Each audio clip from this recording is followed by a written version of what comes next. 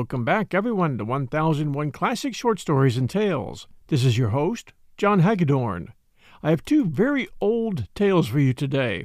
The first is a famous Greek myth called Icarus and Daedalus. And this story reminds us exactly why young people have a responsibility to obey their parents. For the same good reason, parents have a responsibility to guide their children. There are many things adults know that young people don't. The ancient Greek dramatist Aeschylus put it this way: obedience is the mother of success and is wedded to safety.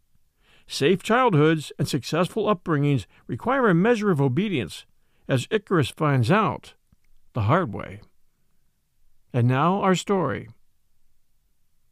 Daedalus was the most skillful builder and inventor of his day in ancient Greece.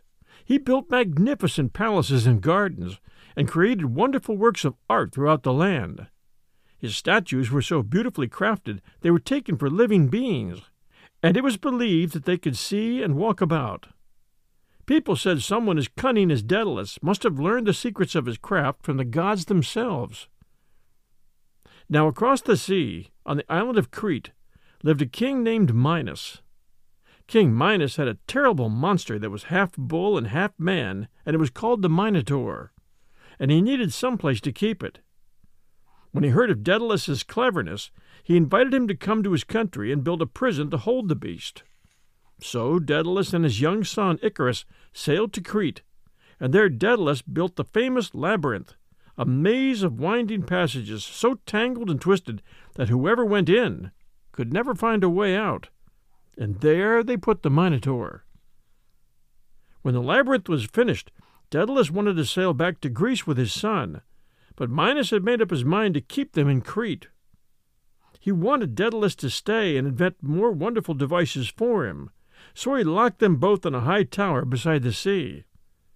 The king knew Daedalus was clever enough to escape from the tower, so he also ordered that every ship be searched for stowaways before sailing from Crete. Other men may have given up, but not Daedalus. From his high tower he watched the seagulls drifting on the ocean breezes. "Minos may control the land and the sea," he said, "but he does not rule the air. We'll go that way." So he summoned all the secrets of his craft, and he set to work. Little by little he gathered a great pile of feathers of all sizes. He fastened them together with thread and molded them with wax, and at last he had 2 great wings like those of the seagulls. He tied them to his shoulders, and after 1 or 2 clumsy efforts, he found that by waving his arms he could rise into the air.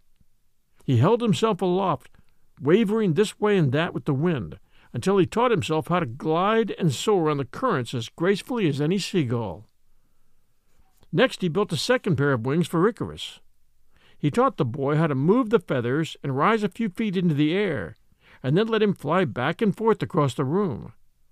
Then he taught him how to ride the air currents, climbing in circles, and hang in the winds. They practiced together until Icarus was ready. Finally the day came when the winds were just right. Father and son strapped on their wings and prepared to fly home. "Remember all I've told you," Daedalus said. "Above all, remember you must not fly too high or too low. If you fly too low, the ocean sprays will clog your wings and make them too heavy. If you fly too high, the heat of the sun will melt the wax, and your wings will fall apart. Stay close to me, and you'll be fine." Up they rose, the boy after his father, and the hateful ground of Crete sank far beneath them. As they flew, the plowman stopped his work to gaze, and the shepherd leaned on his staff to watch them, and people came running out of their houses to catch a glimpse of the 2 figures high above the tree-tops. Surely they were gods, Apollo perhaps, with Cupid after him. At first the flight seemed terrible to both Daedalus and Icarus. The wide, endless sky dazed them, and even the quickest glance down made their brains reel. But gradually they grew used to riding among the clouds, and they lost their fear. Icarus felt the wind fill his wings and lift him higher and higher, and began to sense a freedom he had never known before. He looked down with great excitement at all the islands they passed, and their people, and at the broad blue sea spread out beneath him, dotted with the white sails of ships. He soared higher and higher, forgetting his father's warning. He forgot everything in the world but joy. "Come back!" Daedalus called frantically. "You're flying too high. Remember the sun. Remember what I told you. Come down! Come down!" But Icarus thought of nothing but his own excitement and glory. He longed to fly as close as he could to the heavens. Nearer and nearer he came to the sun, and slowly his wings began to soften. One by one the feathers began to fall and scatter in the air, and suddenly the wax melted all at once. Icarus felt himself falling. He fluttered his arms as fast as he could, but no feathers remained to hold the air. He cried out for his father, but it was too late. With a scream he fell from his lofty height and plunged into the sea, disappearing beneath the waves. Daedalus circled over the water again and again, but he saw nothing but feathers floating on the waves, and he knew his son was gone. At last the body came to the surface, and he managed to pluck it from the sea. With a heavy burden and broken heart, Daedalus slowly flew away. When he reached land, he buried his son and built a temple to the gods. Then he hung up his wings and never flew again. The adaptation of that old Greek myth was given to us by James Baldwin, as is the next story, which will come right after these sponsor messages. And now The Sword of Damocles, adapted by James Baldwin. This story is one of those if you can't stand the heat, get out of the kitchen type stories. It's a great reminder that if we aspire to any kind of high office or job, we must be willing to live with all the burdens that come with it. There once was a king named Dionysus who ruled in Syracuse, the richest city in Sicily. He lived in a fine palace where there were many beautiful and costly things, and he was waited upon by a host of servants who were always ready to do his bidding. Naturally, because Dionysus had so much wealth and power, there were many in Syracuse who envied his good fortune. Damocles was one of these. He was one of Dionysus's best friends, and he was always saying to him, "How lucky you are! You have everything anyone could wish for.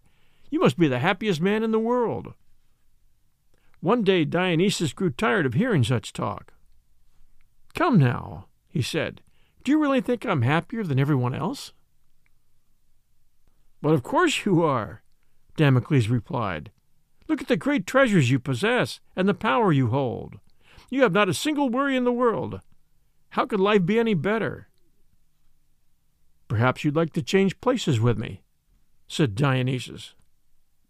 "Oh, I'd never dream of that," said Damocles. "But if I could only have your riches and your pleasures for one day, I should never want any greater happiness."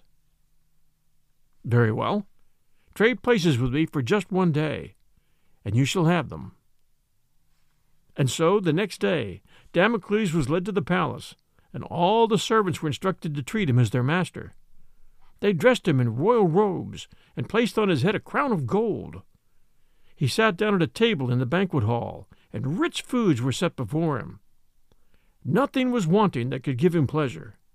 There were costly wines and beautiful flowers and rare perfumes and delightful music. He rested himself among soft cushions and felt he was the happiest man in the world. "Ah, this is the life," he sighed to Dionysus, who sat at the other end of the long table. "I never enjoyed myself so much." As he raised a cup to his lips, he lifted his eyes toward the ceiling. What was that dangling above him, with its point almost touching his head? Damocles stiffened. The smile faded from his lips, and his face turned ashy pale. His hands trembled. He wanted no more food, no more wine, no more music. He only wanted to be out of the palace, far away, and he cared not where. For directly above his head hung a sword, held to the ceiling by only a single horsehair. Its sharp blade glittered as it pointed right between his eyes. He started to jump up and run, but stopped himself, frightened that any sudden move might snap that thin thread and bring that sword down. He sat frozen to his chair. "What is the matter, my friend?" Dionysus said. "You seem to have lost your appetite." "That sword! That sword!" whispered Damocles. "Don't you see it?" "Of course I see it," said Dionysus. "I see it every day. It always hangs over my head, and there is always the chance someone or something might cut that slim thread. Perhaps one of my own advisers will grow jealous of my power and try to kill me. Or someone may spread lies about me to turn the people against me. It may be that a neighboring kingdom will send an army to seize this throne. Or I might make an unwise decision that will bring my downfall. If you want to be a leader, you must be willing to accept these risks. They come with the power, you see?" "Yes, I do see," said Damocles. "I see now that I was mistaken, and that you have much to think about besides your riches and fame. Please take your place, and let me go back to my own house." And as long as he lived, Damocles never again wanted to change places, even for a moment, with the king. Our third story today is a poem by Alfred Lord Tennyson. If you've ever heard the quote, "Into the valley of death rode the 600," this is the poem where those words originated. It's called The Charge of the Light Brigade by Alfred Tennyson. Tennyson based this famous poem on the Battle of Balaclava, fought on October 25, 1854, during the Crimean War, in which a small force of British cavalry made a daring but disastrous assault against a Russian artillery line. After the attack, only 195 of the 673 men in the Light Brigade answered muster call. Some find it fashionable to ridicule this poem as a glorification of war and a message to those who blindly and stupidly follow orders. But the fact is that there are times when obedient acts of self-sacrifice and courage merit both admiration and profound gratitude. And there are many examples of selfless courage. One such example being the many rescue attempts on 9/11. The poem goes this way. Half a league, half a league, half a league onward, all in the valley of death, rode the 600. "Forward, the Light Brigade! Charge for the guns," he said. Into the valley of death rode the 600. "Forward, the Light Brigade!" Was there a man dismayed? Not though the soldier knew someone had blundered. Theirs not to make reply, theirs not to reason why, theirs but to do and die. Into the valley of death rode the 600. Cannon to the right of them, cannon to the left of them, cannon in front of them, volleyed and thundered. Stormed at with shot and shell, boldly they rode, and well, into the jaws of death, into the mouth of hell, rode the 600. Flashed all their sabres bare, flashed as they turned in air, sabring the gunners there, charging an army, while all the world wondered. Plunged in the battery smoke, right through the line they broke. Cossack and Russian reeled from the sabre stroke, shattered and sundered. Then they rode back, but not the 600. Cannon to the right of them, cannon to the left of them, cannon behind them, volleyed and thundered. Stormed at with shot and shell, while horse and hero fell. They that had fought so well came through the jaws of death, back from the mouth of hell, all that was left of them, left of 600. When can their glory fade? Oh, the wild charge they made! All the world wondered. Honor the charge they made! Honor the Light Brigade! Noble 600. Our last story today, it's a letter from F. Scott Fitzgerald to his daughter. In this letter, you see the molding of character, a father gently but explicitly telling his daughter what her duties are. Dear Pie, I feel very strongly about your doing duty. Would you give me a little more documentation about your reading in French? I am glad you are happy, but I never believe much in happiness. I never believe in misery either. Those are things you see on the stage, or the screen, or the printed page. They never really happen to you in life. All I believe in life is the rewards for virtue, according to your talents, and the punishments for not fulfilling your duties, which are doubly costly. If there is such a volume in the camp library, will you ask Mrs. Tyson to let you look up a sonnet of Shakespeare's in which the line occurs, "Lilies that fester smell far worse than weeds"? Have had no thoughts today. Life seems composed of getting up a Saturday Evening Post story. I think of you, and always pleasantly, but if you call me Pappy again, I'm going to take the white cat out and beat his bottom hard, 6 times for every time you're impertinent. Do you react to that? I will arrange the camp bill. Half-wit, I will conclude. Things to worry about. Worry about courage. Worry about cleanliness. Worry about efficiency. Worry about horsemanship. Things not to worry about. Don't worry about popular opinion. Don't worry about dolls. Don't worry about the past. Don't worry about the future. Don't worry about growing up. Don't worry about anybody getting ahead of you. Don't worry about triumph. Don't worry about failure unless it comes through your own fault. Don't worry about mosquitoes or flies or insects in general. Don't worry about parents. Don't worry about boys. Don't worry about disappointments. Don't worry about pleasures. Don't worry about satisfactions. Things to think about. What am I really aiming at? How good am I in comparison to my contemporaries in regard to A. Scholarship, B. Do I really understand about people, and am I able to get along with them, and C. Am I trying to make my body a useful instrument, or am I neglecting it? With dearest love. I hope you enjoyed our stories today at 1001 Classic Short Stories and Tales. We've had some recent reviews lately I wanted to share with you. The first one, excellent, 5 stars, 1001 Classic Short Stories and Tales. A great companion to my bike ride home from work. Now from Whamhead, Apple Podcast, Great Britain. And this one, excellent read, 1001 Classic Short Stories and Tales, 5 stars.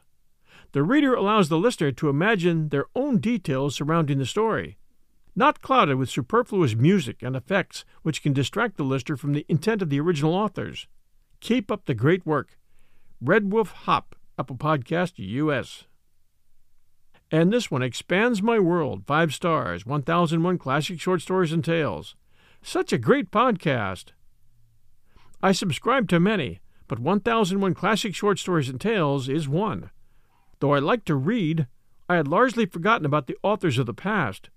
But John has brought life to many authors whom I had known by name, but not by their work. The Robin Hood stories are some of my favorites, though the recent reading of The Murders in the Rue Morgue is outstanding as well. That one from Skip223, Apple Podcast, US.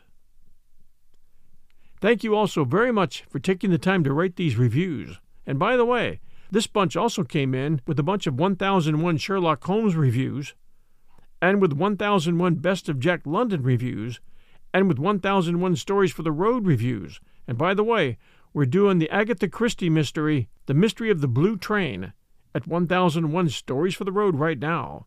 So if you enjoy Poirot mysteries, Agatha Christie, it's 1001 Stories for the Road. And one more thing for you to check out.